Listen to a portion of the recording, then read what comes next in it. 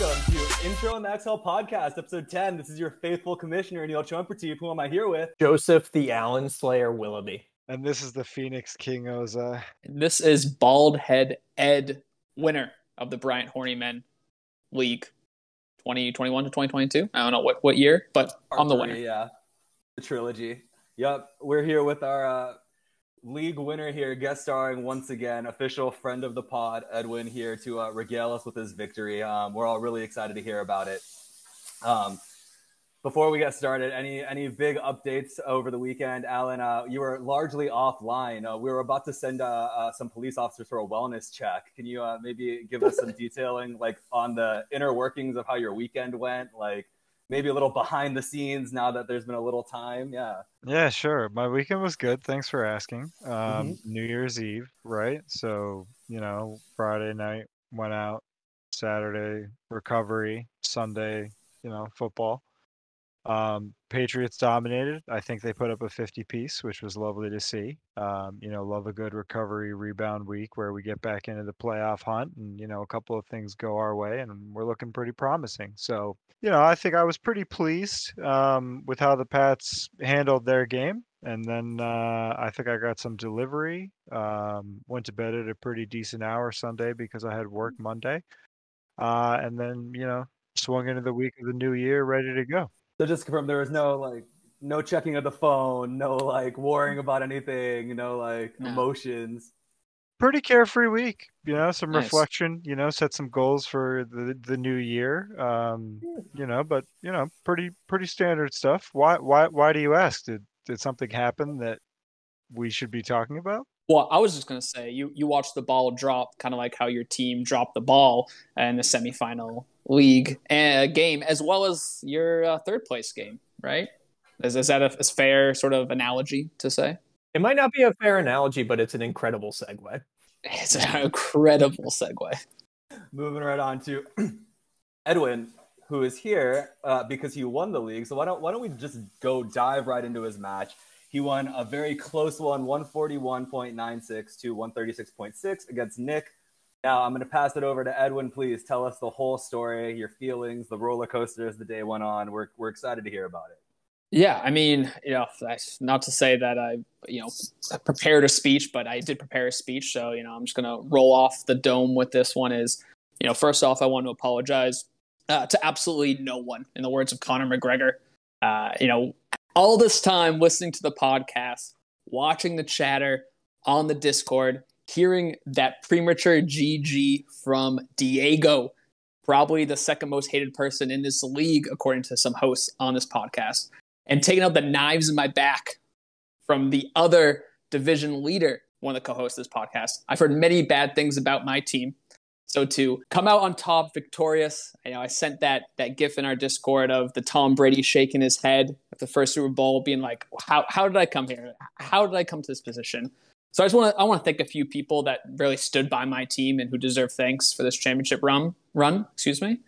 First, my opponent Narc, a great championship battle. I had to say that because I believe the prop makers for who I'd be first to thank was Narc was plus 100, God was minus 100. So had to take the plus money on that one. Number two, the great commissioner of our league, Neil, who said good things about my team on a relatively consistent basis. So there we go for that. The haters, who fueled my attentiveness to the league in the second half. And finally, the rest of the league. For once I changed my name to Lord Farquaad.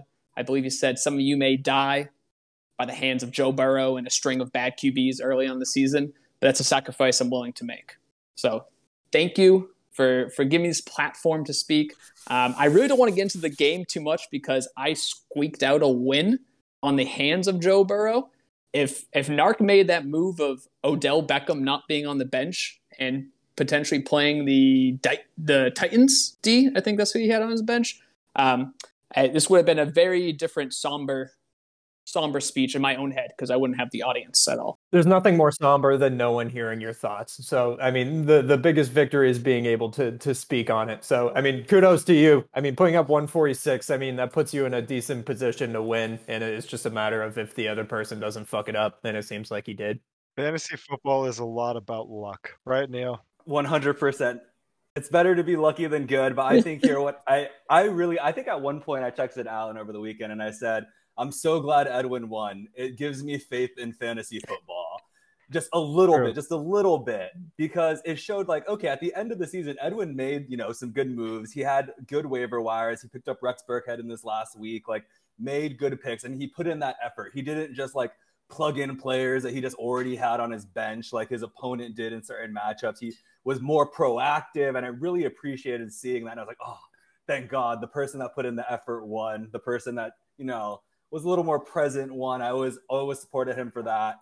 The one bar that I'll throw in is I believe Edwin never started a quarterback until Joe Burrow that was over QB 15 on the season. He started Russell Wilson, Sam Darnold, Teddy Bridgewater, Tua Tagovailoa, until he finally found Joe Burrow. The Teddy Bridgewater one is brutal to think. Looking back, I think I put him on my bench after that Cowboys game, which Denver like destroyed the Cowboys, killed them, and I said, you know what, he has the hot hand. It's not going to be as hot as the it's not going to be as hot as the that game, but he's going to get there, and he never actually did. Yeah, and the one quarterback left out was Lamar Jackson, but the most Lamar ever put up since you had him was 19 points. So I feel like Edwin kind of somehow won in spite of his quarterbacks all year. It's really, really interesting to see. Normally, like a very like strong, like sturdy position that you can kind of count on, and here you had sort of like the roving nomad streaming because there was no other choice, and really great to see that, like the other pieces of your team pulling through and winning. So very, very excited for me, and congratulations again. Well, the other icing on the cake too is the fact that Edwin didn't download the Discord or really, have ESPN on his phone, arguably, until at least Thanksgiving. So, I think a few members of the league definitely want a little bit of piece of credit and glory for Edwin getting this one. I think it meant a lot to a few of us that, we got him pulled in, and now look at him, he won a championship. So also congrats, Edwin. Way to steal it from the big guy. Good job. That's what happens. You listen to the pod and you win. That's what we're here for. So moving on, Edwin, we'll let you have the outro as well, so you can gather any final thoughts you have about the season in general, and we'll get to those. But I actually want to move on to the third place matchup that I also was following quite closely, and I'm going to let Joe start on this one, who was in this case the Katara and Zuko slaying the Fire Lord Ozai. Actually, it was Toph who slayed Fire Lord Ozai at the end there as the Phoenix technically King. He was Phoenix King, right? Yeah. I mean, well, yeah. Edwin beating Nick, kind of attentiveness beating inattentiveness, justice beating injustice, good defeating evil. It's a classic kind of hero's arc journey story here, where I was able to defeat one Alan P, last name unknown, 166.7 to 122.83, folks. It was a real spanker, folks. I mean, I was able to do this without Dalvin Cook scoring more than 5 points. The rest of the team really showed up. Everyone else is in double digits. AJ Cole can suck my dick. He only scored 9. But yeah, Allen's team just absolutely sputtering at the end of the season, just like a car just about to hit the telephone pole after a long kind of wintry drunken drive. Lost a few close ones at the end there. He was only able to put up 122. And Neil, as they say, you need to score at least 150 or maybe 145 to win in this league. 100%. Alan, I didn't want to point this out, but that was the second lowest point total of the week. So, that hurts. Really only would have beat Brendan, who is still starting a Jets wide receiver who isn't even playing. So yeah, I mean, and I know Alan's gonna come up here and talking about how Amon-Ra St. Brown, the sun god, was the pickup of the year, but it really only matters if you start him. We're on to 2022. Wow. We'll have no comment at this time. Wow. The season was obviously a big disappointment, utter letdown, and we're going to go back to the drawing board and make some real serious changes for next year, because some of these guys just aren't going to fly. So either they're going to have to figure it out, or management will figure it out. One of the two is going to happen. I guess a quick update on the Cordero Patterson watch. He scored 7.2 points this week. Oh, he's been really good. I think he's been single digits 3 weeks in a row now. It's really fantastic stuff. It seems like he's completely tethered to Allen's performance as well. Interesting. It's like the wand and the wizard there a little bit, I suppose. I do want to point out, Alan, there is no cold solace, no cold comfort for you, because there was a path to victory by slotting up Rashad Penny and starting the Sun God. I believe that actually would have been enough. Yeah. Maybe Cole Kmet too, just starting a tight end who gets points would be good. But that'd be good. I think the only thing that I'll say that will really help you sort of maybe like weather the off season and give you some comfort is the saying of, it's not how you start, it's how you finish. And you finished poorly. Oh my God. Joe, Absolutely your team savage. balled out even on the bench. Yeah, it was a good week. Everyone showed up. Yeah, a lot of people don't take solace in third place. I got my money back, which is one. And two, I feel like I put myself in a position to at least I put myself in a position to win in these last 3 weeks of the home stretch here of the playoffs. So I'll hang my hat on that, and hopefully I can kind of replicate something similar next year. Yeah, and I think if you're Allen, if you're trying to get any sort of ray of sunshine from this, is you were, quote unquote, the best in the league, the best record in the regular season. And that means that every opponent of yours is going to try to show you up, right? It's like when the Patriots come into town, you are going to get the best from that opponent. And, some days you're just on the losing end of that. The Dawson Knox play, I did not think the 0 points, that's rough, but Joe, congratulations. You were a worthy opponent in the East, and I look forward to battling with you next season. Yeah, I'm hoping you'll have the Joe Burrow, Joe Mixon stack next year. I'm assuming people are going to go after those Bengals players. Not Mixon. I'm not going to touch. I still won't touch him. You still won't touch Mixon? Never. I'll take him.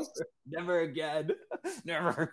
Yeah, and I feel, Alan, our time is coming. You can't spend all the effort and do all the thinking and put all the blood, sweat, and tears into it that we do and not get a result. Even a blind squirrel. Our day will come. I patiently await. You'll see. You'll all see. Awesome. So let's move on to the season recap here a little bit. Any observations, trends, even talking about going into next year, players we'd draft again, players we'd stay away from. We could anything of that ilk, get it out of your system now. We might have some other off-season podcasts as free agency and stuff like that goes along, but this is just quick, guttural, visceral right after the season reaction. Edwin, you want to start us off as our champion? Yeah, in terms of lessons learned, players we draft again at what value. I was just going through the draft recap, being like, what is the most outstanding sort of pick that probably has the best value, and who is Tyreek in the sheets? Is that Jacob? Jacob drafted Rob Gronkowski in round 17, and I know he was injured for a while, but that probably had to be one of the better tight end pickups to play, on a consistent basis when he actually was playing, games for Tampa Bay. That is one to me that I'm saying, whoa, I draft Rob Gronkowski again, especially if Tom Brady is drafting or is under center for the Tampa Bay team. And I don't like the Joe Mixon slander. I literally rode his shoulders and knees and Achilles and tendons all the way to a championship. I love Joe Mixon. Joe Mixon can have 5% of my earnings. I said it. I reward my players. Wow, we're gonna hold you to that. You're gonna mail him a check. Mail him a check. He needs it. You could donate to his charity, I'm sure. Yeah. Maybe in Rust coin. Yeah, send him some Rust coin, dude. You just saw a little booty go right there. I kind of feel like it's a given that Jacob's going to draft Rob Gronkowski. It's just like, where is he going to do it? And it seems like he did it with literally the Tom Brady pick, right? The very last pick of the draft here. I'm curious if he picked, he kind of like supplemented that by picking the Patriots kicker like in the 3rd round, but I don't think he did. He picked a kicker really early. He does that thing where he just like tries to fill all his starters and then goes to his bench after. Like that's classic Jacob. Some things change and some things stay exactly the same. Yeah. I'm kind of curious about your kind of like your macro thoughts on the league. I don't think I really have any. I think I have more in regards to like players, teams I would look for or avoid based on value. Yeah, so I think this year was interesting in that it was a little harder to find consistent value in a couple of positions where you would typically think of like, oh, I can have this guy and he'll be solid and sort of like hang your hat on him. There was a little more need to like stream if you really wanted to maximize your points, specifically like quarterbacks and tight ends. I would say, hi, Danielle.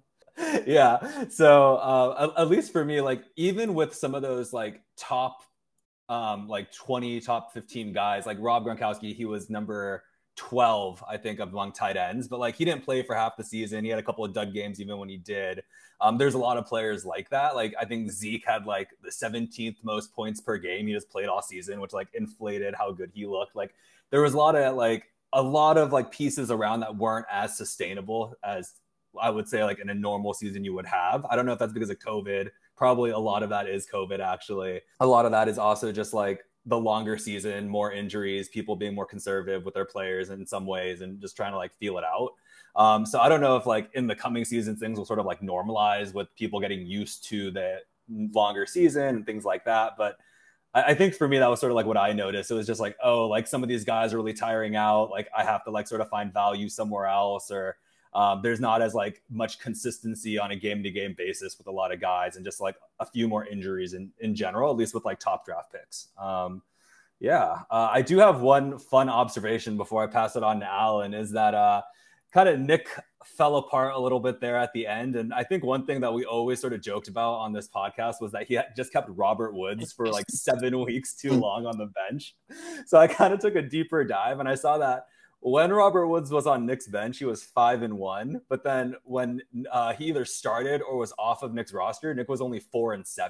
So I really think superstition really should have kicked in here, and he should have kept Robert Woods.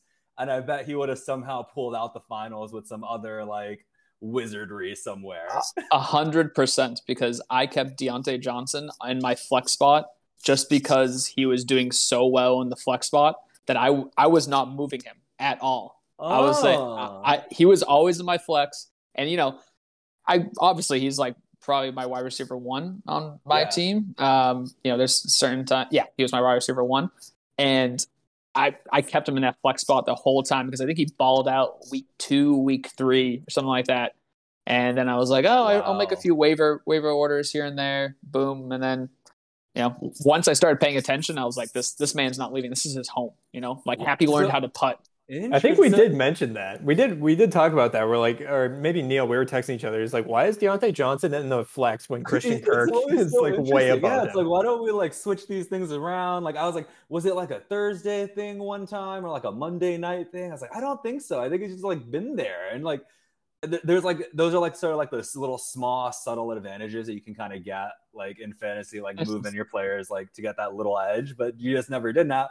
That explains it. That's actually pretty funny, and I'm very glad that I told that we got that out of you. It's the mind of the mad scientist, and it worked. Yeah, I'm gonna do that next season. Alan, what are your thoughts here? Do you have any musings that you would like to tell us? I agree with pretty much everything that's been said. The thing I'm most interested for, or I guess in seeing, is what will the lessons learned be. I know there were a couple of comments like, I feel like this is where I always kind of, my season falls apart, or, I don't know kind of what to do at this point in the season. So, for kind of what happened over the course of the year, I think that's the biggest question mark that I have for everybody else moving forward. But, otherwise, I thought it was a really good year for everybody. Some of the teams that we thought, weren't going to necessarily be the best, turned out to be pretty good, and some teams that we thought were going to be pretty good turned out to be, real crap. So, that's just the ups and downs of the fantasy season, as we've all said. But Overall, I thought it was a good year. I'm trying to think for next year. How seriously are we going to take Diego? Because I feel like if my memory serves, I feel like the past couple seasons, he's never been good, but his only skill was beating Neil like at the least opportune time for Neil. So like, do we kind of like put some value in it, or do we just think that was just Jonathan Taylor popping off and like he had just the right combo of players? I mean, he's for sure going to draft at least 4 Patriots to former Patriots in the draft easily. So, I mean, from that, that factor, I don't know if we can take him as a serious player, but he did throw up a lot of points. He had some spurts. He went, I don't know, not say the distance. He was above the cream of the crop. When you look at our league of the people, he was in the upper half. Mm-hmm. But I mean, I would keep him if he's going to beat my competition and then lose to me. Or I keep him every day.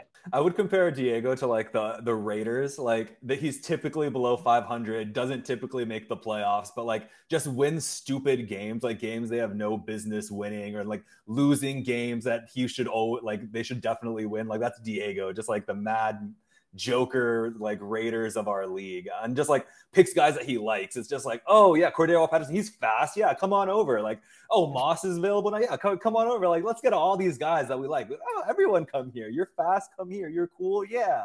We're flashy. We're the Raiders. We're Diego's team, and I think that's actually kind of a fun like cachet that he has, I suppose, if Diego were to have cachet. All right. So first of all, none of those guys were on Diego's team. Second of all, historically speaking, if you look through the records of ESPN and the way that the league is stacked, Diego beats Neil a lot. Like, just throughout the record books. It makes no sense. It just happens. Diego is Neil's kryptonite. There is something about the matchup against Diego. Either his team somehow does well for the 1 or 2 flashes of the season. Let's not forget Diego got rung 200 plus up twice. You're welcome. So it's possible to beat the man, but it's just the inevitable. So I do think there is some value a little bit in Diego. Plus, I love the trash talk brings out kind of some of the best of the league. So 100% Diego's got the value, from the league chat as well, if you will. I feel like it warrants mentioning here. I mean, he put up 182 this week. Jamar Chase put up 56.5 points. Tom Brady topped off like that. I mean, if you could do that at the end of the year, I mean, that's like what we're all trying to do here. Well, I mean, it didn't matter for him then, so. He was right there. I mean, I think was it Edwin or Neil who said his cream wasn't at the top of the crop. Is that how it says? But his cream was somewhere in the middle. You know what I mean? Wait, I don't. But so it's curdling right in the middle. Yeah. I'll stop talking about Diego's cream. Sure. I think my lesson learned for the year is really to maybe like separate from names more. And I say this every year. I say this every year at the end of the season. Like, oh, I'm going to play the matchups more. Like, names shouldn't matter. Like, the talent at the end of the year, unless they're healthy and that they're going to be used. Like, it doesn't really matter sometimes. Like, look at Amon-Ra St. Brown or Rashad Penny or some of these other guys. Like, in some of these weeks, like Rex Burkhead did quite well for you, Edwin, off of like just I watched that game. Like he actually didn't do much, but like he had enough little tiny cuts that it combined for like a solid day. Or just like, Gayton, whoever you want to think of, like these guys at the end of the season, like they always do really well. And you're just so hesitant to play them. Like, oh, but I have like, not Alan, I'm not picking on you, but the first name that came to my head was Tyler Lockett. Like I have Tyler Lockett. Like I'm not going to play Amon-Ra St. Brown because that's what I would do too. I would be really hesitant to play like this, like random no-name guy, especially with the backup quarterback, and like they just get funneled to at the end of the year because like the team is like actually like they're familiar with each other, they can operate a little bit, and like they're actually playing for pride most of the time. So it's just like, oh, it doesn't matter that we're gonna funnel this guy. We don't need to run like a super professional offense. Let's just like run what works, and what worked was Amon-Ra St. Brown scoring like 100 fantasy points over the last 3 weeks. So that's my lesson learned, and we can play this back next year as probably my lesson learned again because I'm not going to follow this advice. I never do. Yeah, you're like Ben Roethlisberger's comeback tour, baby. Let's go. Yeah. That noodly arm. Yeah. I'd like to add one more lesson learned is that trade activity, I am so scared when Alan hits me up in person or on the phone of, hey man, I like this guy, or hey, you like my lineup. I have a chill go down my spine because I know that I am terrible at fantasy, and I know that Alan analytically probably better at me than fantasy. I think that's probably a fair thing to say, seeing as my performance in the early part of the season. Looking at the transaction counter, I only had one trade, that Lamar Jackson trade with Nate. That I gave him DK Metcalf. Trying to find a little stoke in the oven. But Nate with the most trades in the season, 4. Right behind him is Allen and Neil with 3. My one, I feel like maybe you got to trust your roster, and that's maybe my lesson learned is trust your roster. They're gonna bloom at the end of the season. I think to translate that a little bit for the listeners of this podcast, the real lesson is to not trade with Allen. That's the lesson that we need to kind of say it from the mountaintops. Blackball me like that. Say it from the mountaintops. No way I can be blackballed like that. The trades that I made this year were fine. And again, let's not forget that trades are agreed between 2 parties.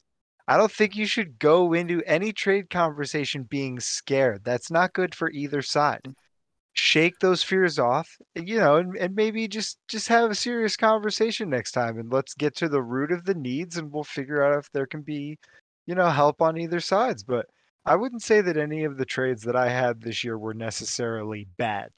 They weren't team killing. There wasn't one particular trade, like getting rid of Terry McLaurin, your only starting wideout, which he's not. It's not even best, comparable. He's not the best pillar for your team. What are you talking about? I'm just saying, like, some teams really collapsed after a trade.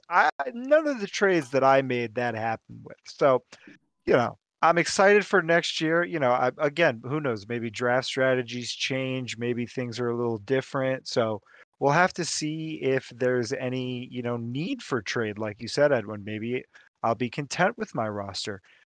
Personally, I think it's a little bit of a risky strategy to go, 14, weeks with the same roster and only taking the pickups of the waiver wire. But, it works to a certain extent if you get that luck bus going at the right time. I mean, totally. You look at Narc had 0 trades, only acquired 14 individuals, but I know how to read this transaction counter correctly. Yep.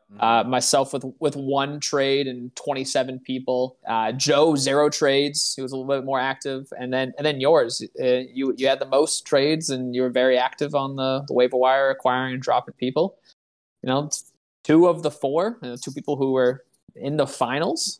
We're trusting their men, trusting the men on the field. Interesting Sometimes observation. It works, sometimes it doesn't. It really depends. It really depends. Yeah, I'm just thinking about how this is going to be a little bit different. Like if we look at this in a year, the free agent auction stuff is going to make this page look a lot different. I'm very excited for that. Yeah, it's going to be good. $0 bids, $0 bids. Don't worry, I'll still have 74 acquisitions. Oh baby, the bottom of the barrel stuff. No, but I think everything you guys said here is good. Who's the needle? Yep, there we go. I like it. Yeah, we can. We'll be talking about future rule changes and whatnot in the off season too. So get prepared for that, folks. Any other observations before we sort of move on to a little more about what we're doing next year before we get on out of here and give people their off season? Let's say what we're doing next year. Sweet. And we got to talk about the commissioner awards too, right? Oh yeah, commissioner award. There's actually only one. There's only one. So I think start for next year, instead of like rules and stuff like that, like talking more about like players we draft again and players we'd stay away from. One of my biggest regrets was not drafting Deebo Samuel. When I drafted Brandon Ayuk, I was like, this should be Deebo Samuel, but there's so much hype around Ayuk. I'm just going to take him, right? Like that hype can't be wrong. And it always is. And like, I should have trusted myself. It's like, I almost never draft Niners either. Cause like I follow them too closely. It's too personal. I try not to bet on them too much. And but then cause you're just so close to it. Joe, don't give me that face. Like I know I've bet on them recently, but there's just been good opportunities. But yeah, it's just, man. So that one really hurt. But really other than that, like thinking of my roster this year, I probably wouldn't draft Christian McCaffrey again, unless I could get him like in the bottom 3 picks of the first round. He's just too fragile. He hasn't shown that he can play. And like, if his quarterback is still like Sam Darnold-esque, like I don't want that. Like loaded boxes, like noodly throws, gross. Yeah, I think that's the biggest thing too. Like that offense, like right off the bat, like I think about Brandon DJ Cooks Moore. in the Houston Texans. Like it's so tough when he's like literally their only lifeline, and it was like pretty effective. But I think like with another offseason of defensive coordinators being able to scheme against him, I feel like he can be kind of neutralized in some way. He was definitely the exception. He's like the exception to the rule. Like first year on the team or first year back on the team. Did he start with Tech? No, he started with the Saints. This was his first year on He's been on like 4 or 5 teams. Yeah. He's like one of the most like tradable contracts Rams. every year. He's been on, but he's definitely the exception to that rule of like being on a terrible offense and like thriving. Like Joe, I think he had like a ton of like 20-point games. He would never like, I think he only had one game where he like really went off, but he had a lot of games, like 18, 20 points around there, which is surprisingly efficient for like Davis Mills throwing you the ball. It was like Allen Robinson with Blake Bortles-esque, like the good old days. I miss those days.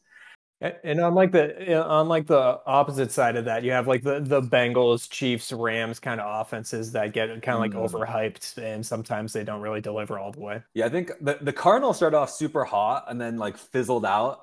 Allen, this is really why a certain team started to fall apart. Their quarterback went out to start playing well, and that team just fell off. The Chiefs were the other way around. I think Joe, you're really down on Mahomes early on, and they sort of turned it around as of late. Like, he hasn't had like a under 25-point game, I don't think, in the last few weeks. Yeah, well, I guess my regret is I drafted him in the second round, mainly because like I find it exciting and fun to watch him play football and like root for him. But at the same time, like he like the first maybe 3 weeks or so, he put up 39, 30, and 28, and then 41, and then after that he was pretty pedestrian until kind of like the later part of the season. So it's really kind of like you need to get people at value. Yeah, I mean looking back, Patrick Mahomes at that draft, like he was the top quarterback. I think he was maybe 4th or 5th most points scored for a quarterback. I think Josh Allen, Aaron Rodgers was up there. Someone else, Justin Herbert, that Allen had. Tom Brady, I think, was also like number 2 or 3, and I believe those guys were like round 6, 8. I think Josh Allen was earlier. But yeah, I mean, looking back, I mean, Patrick Mahomes, that's the name. He's the Kansas City Chiefs. I think you have to pick him at round, well, I don't know if you have to pick him, but you have to pick him early if you want a good quarterback. But I think that's a lesson there is I don't think many people reach for a quarterback, quote unquote, this draft. And it'll be interesting to see if people will change that strategy up or, be tempted to pull the trigger early on. I think it's always a risk, and people are maybe a little influenced by the previous season or like past seasons where it's like, oh, I saw Lamar and Mahomes blow up. Like, I'm going to take him again this year. And like, unfortunately, it doesn't happen like every year. I know Lasky was also like super duper disappointed with DJ Moore, just like super underperforming, like Antonio Gibson not doing what he wanted to. What I'm really interested in, actually, one big question I have for Joe is, if you had the first pick next year, are you taking Cooper Kupp with that pick? If not, when's the earliest you would take him? The thing about him too is like he didn't have an injury scare the entire season. Like there was never a concern that he would be on the field playing almost like every single snap and catching like 10 to 12 balls every single game. It's a really safe pick. I would probably do it. Like, I'm looking at players picked in round 1. Christian McCaffrey, he got busted up. Dalvin Cook was in and out, didn't get the proper shots that he should have. Alvin Kamara has been injured. Saquon Barkley, we don't have to talk about. Edwin. Derrick Henry was all right. Hey, the champ. Yeah. Travis Kelce in the first round is always a head scratcher. Yeah, I mean, initially, when you asked me that, I was kind of hesitant, but like looking at that and like seeing the alternatives, I think I would go Cooper Kupp. Wow, yeah, I would too, because Cooper Kupp's not only a floor, he also has a pretty good ceiling, and I think what sort of like fucked him near the end was Matthew Stafford's like fall off, throwing like 4 picks a game, but Cooper Kupp would always feast because at his worst, he's like 10 receptions for 70 yards and a touchdown. Yeah. And you're like, oh, he only got 22 points. What the fuck? Like, this is so bad. So the comment you made earlier about Allen's quarterback falling off, I just instinctively thought that it was Matt Stafford just because he's been tethered to Matt Stafford for so many years that I forgot it was Herbert. Yeah, it was Herbert actually did have a few bad weeks though at the end when Allen needed him most. He vanished. Alan, do you want to talk about that? I would still draft Justin Herbert real early. Like I still really like him as a quarterback, and I like his receivers. But Alan, what are you thinking? Looking back at your team, who would you take again? You're really someone actually that has a lot of consistency across teams. Like you could really see a lot of common links. I feel. Listen, no. I'm not going to give away too much in regards to the draft strategy or who I like or who I don't. I don't want, everybody do your own research, come to your own decisions. But, there are some people that I will share with the public who is on my do not fly list for 2022. Let's start off with Tyler Lockett. I don't care who his quarterback is. I don't care what team he's on. I don't care how, prolific the pass offense is. I'm not touching him with a 20-foot pole. I've had enough of the volatility. I've had enough of the empty years of promises. I've had enough of the, this is going to be the year. He starts off well, and then down the stretch, he absolutely collapses. And it's detrimental to the growth of the fantasy team long term because he's a big name guy. The opportunity for if he does well, you have to have him in your lineup. But when he doesn't come through for you, it's the most gut-wrenching thing, especially when it's against a team that I'm pretty sure was in the dead last of the NFL for deep pass, like completions, touchdowns. It should have been a field day. So very disappointed in Tyler Lockett. And then the other thing that I think I would share is that I have a similar theory to my no Jets no Giants rule, and that I'm adding an addendum to it, and I am going to say there is no Ravens running back that I want anymore. Nor is there any Saints running back that I want if Taysom Hill is the quarterback. There is something about God-given quarterbacks that are meant to run. Lamar, I know you hate it, but then start throwing the ball more. Stop running on every other play. The NFL is just transitioning into this, QB RPO, where the running back just looks like a cone out there, and it's just ridiculous. We got Josh Allen running 10-yard quarterback fucking plays in the middle of a game when it's snowing. This is your franchise guy. What are we doing? No, I don't care who it is. What are you doing running your franchise quarterback? There shouldn't be run plays for your quarterback. Dude, he's so big. Have you seen him? It's not like he's fucking Kyler Murray, bro. He can take a hit. Yeah, but I'll just say Kyler Murray's running those same plays. So it's like, and he's dying. That's why? Different. He's like 5'9". Josh Allen is tall and large and my Wyoming, point is bro. just simply that, if that's what they want to do in their offensive scheme, I have no control over that, but it's not going to impact my fantasy team anymore.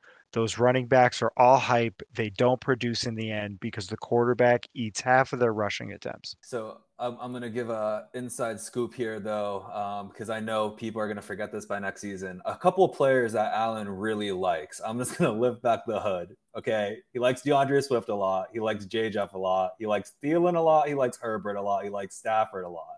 So if you're ever sort of like around their ADP and you have the pick right before Allen, just swoop right on in. Yeah, I might save this podcast for later. Put a iCalendar notification. Listen to Week 10 podcast, Intro to Exhale, sponsored by Roman Swipes. If you have your dick go down, swipe it on your dick, and you'll go up. Only clockwise. Yeah. Only clockwise. Use code intro on the exhale for 10% off your first order. And I think that one final point here as well on Allen's team is you did mention running quarterbacks. You mentioned Josh Allen. Does that mean you're no longer going to draft Stephon Diggs? Because he's another one that I know you've liked quite a bit. What can I get your take on that? Well, this year I didn't draft him. I traded for him. In this league, yes.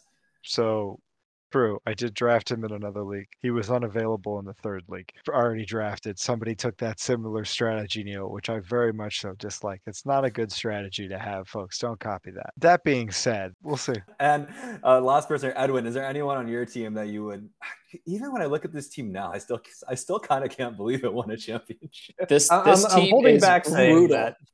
Oh, like Kevin Coleman is on this roster. This team is. I mean, I was looking at the draft recap, like when we started talking about draft order. What do you learn? I mean, I was out in the north end, and my ESPN app wouldn't load. It automatically queued into Saquon Barkley. I was like, okay, chalk. The season's done for. Could have had Jonathan Taylor, could have had Kelsey, could have had a lot of other people, and then I had DK Metcalf in the second round. I mean, I had 2 duds in round 1, round 2. Round 3, Joe Mixon, which was just like, okay, I need a running back, and then it got a little bit better. But yeah, this team sucks. I mean, I texted you before the finals, being like, is this a keeper league? Because I don't know if I need to like make any moves. Like maybe do I shelf like Lamar Jackson because he was round 6 and maybe he'll have a bounce back year, trying unless I was going to drop him. I ended up doing nothing because that's just my strategy. And this team is brutal. I honestly don't know who I would like. I mean, Deontay Johnson obviously is the guy that, I mean, who knows who's going to be the Steelers quarterback. So that has a Gardner Minshew. That's what I want. Ooh, I mean, I don't hate that. That or Mark Andrews. I mean, I think in terms of like lessons learned, besides Kittle, I mean, at least personally, I think the tight end position is the most like crapshoot position. Trying to find someone solid in there, it just alleviates you of a headache week after week after week. If you find someone that you can just plug in there and only have to really worry about the bye or maybe a bad matchup, it's going to save you so much time trying to figure out roster placements. So, I don't know where I got Mark Andrews. I think round 4, round 5. 6. Round 6, okay. Yeah, it was a good pickup. Yeah. There was a couple, though, that went off the board before that. I think Hawkinson and Kittle were already off the board, and that probably spurned my like attention, like, oh, crap, I should probably get a tight end. Yeah. Mm-hmm. So, yeah, those 2 players are the only 2 players I like probably have confidence going into the next season. Joe Burrow obviously is very exciting. He turned on the last part of the season. Can he make that a consistent sort of like Herbert-like season and be consistent fantasy rankings week after week? I don't know. But besides that, this team is, just I won the championship. Move on, etch it in the trophy. The tight end point is a good point because I was not confident in my tight ends at any point during this season. I had Higbee, who was probably his middle name is probably like league average. You know what I mean? Like he's pretty safe for like 8 to 10 points, but like you're not getting any boom factor. You know what's really interesting is you could have had Gronk at that position. You drafted Higbee 162. Gronk was drafted 170. Very, very interesting. Yeah, for sure. Yeah, for sure. I don't know. I think I was buying the Rams type train at that point. And I think in this case, like Joe, it was okay for you to feel uncomfortable about tight end all year because you didn't pick one till the last round. So like you had like Kupp, you had Cook, you had Mahomes, you had other positions that were like completely locked down. So that was like just completely extreme. Yeah. And I guess like kind of look under the hood. I usually try and take as many shots at like running backs and wide receivers to see if any of them pop before I go after tight end. So I might make an adjustment to that moving forward. I think to close out this segment, this is a player very near and dear to Alan and mine's heart.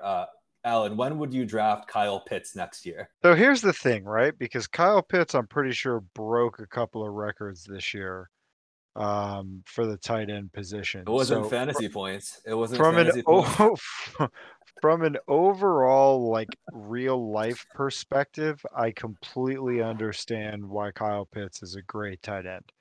But in terms of fantasy, I don't think we've seen that production yet.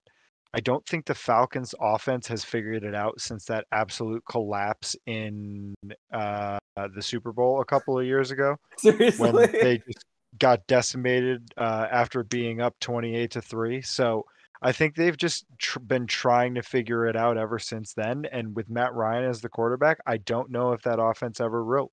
There's some interesting, thoughts there around Atlanta, but is Matt Ryan the quarterback next year? Is it crazy if Matt, well, he is as far as I know, but is it crazy if I say somewhere between 6th and 8th round? Because that's kind of how I'm feeling, to be honest.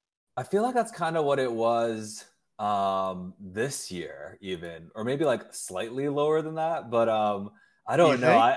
Yeah. I'm pretty sure I drafted him. Like the only reason I drafted, because he's a rookie tight end, which is like right. He had the hype. Yeah. So. Do you think people will be higher or lower on him? Like, do you think like the hype will come back even though he didn't really perform up to it? For me personally, I think a lot of this is way too early to tell. There's a whole off season, they have the summer, training. A lot of movements are going to happen. We haven't seen what the free agency period looks like yet. We're just entering really the last week of the season of the NFL. So there's still a lot more of the year left to play, even though the fantasy season is over. That's kind of the good thing about fantasy, is that it ends early enough that you can really kind of sit back and enjoy truly the games that mean the most to the players, and we can watch as fans without any fantasy implications. So, well, it's just betting implications, right? Because then we just bet them. True. I mean, I guess the point is that, I'm interested to see where guys like Allen Robinson end up in free agency. I'm curious to see what the Patriots do with their wide receiver core and how that shakes out.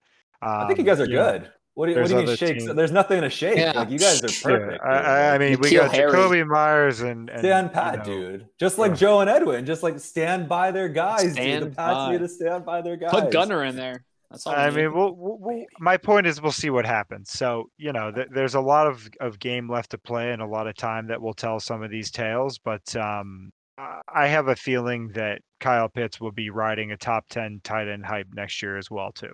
I don't know if it's the right, ride, but I think he's going to be in that ride.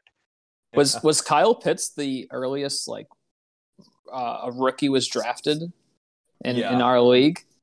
I think so. Rookie tight end, yeah. Or just rookie in general, because I know at least for Najee myself. Harris was okay. Yeah. Okay. Najee Harris was a top 20 pick, I think, in the league. Yeah, I think I got him 11 or 12 or something, or no. That always scares me. It's just so much hype coming from college.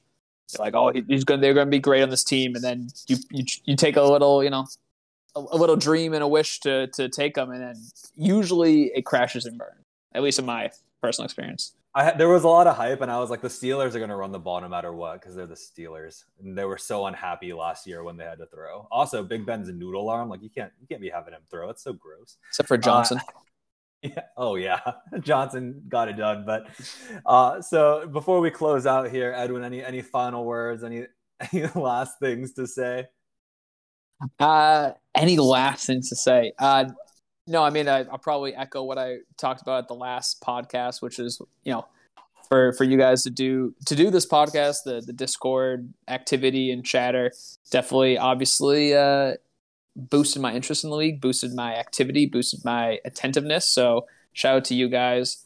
In terms of superstitions, I talked about Johnson keeping him in the flex. I do believe changing my name to Lord Farquaad after drunkenly watching Shrek one night has something to do. I don't know if that was just, some shaman was just boiling tea leaves and cast a spell on me. But the amount of red wine and watching Shrek was like, Lord Farquaad is an amazing character. I'm changing my name right now. And I don't have the stats to prove it because I don't even know how do you check it, but I have to imagine I was 6-1 or something like that. It's 3 wins or 2-3 wins in the playoffs and 2 or 3 before that. So it was a great year. I loved it. Can't wait for next year. Would you say that your team was in another person's hands, perhaps? My team in another person's hands. I mean, Lord and Savior Jesus Christ is with us every morning, day, and night. Right. Some would say is the syringe of our life and youthfulness. I thought you were going to go with a Shrek joke there, Alan. I thought you were going to go with I'm a believer or something like that. No, it's going to be really impressive. No, not the gumdrop buttons. I didn't want to go there. I think that was your mistake this season, as you referenced and nicknamed yourself after all these villains, but you didn't pick Lord Farquaad.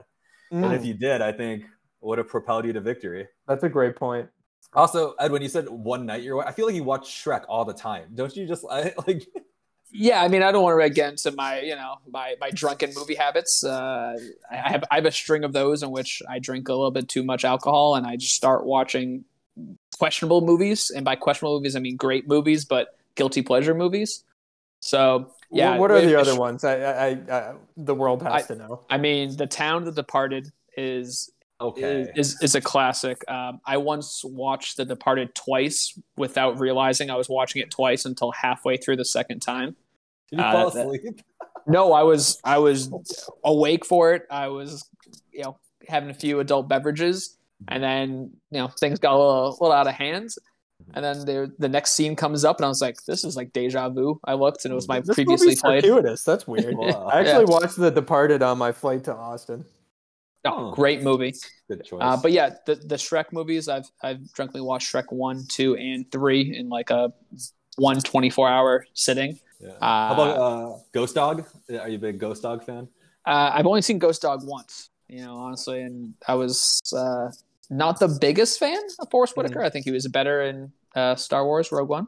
That's not my first Forrest Whitaker. Maybe it is. I don't know what my first Forrest Whitaker reference would be, but it's certainly not Ghost Dog either.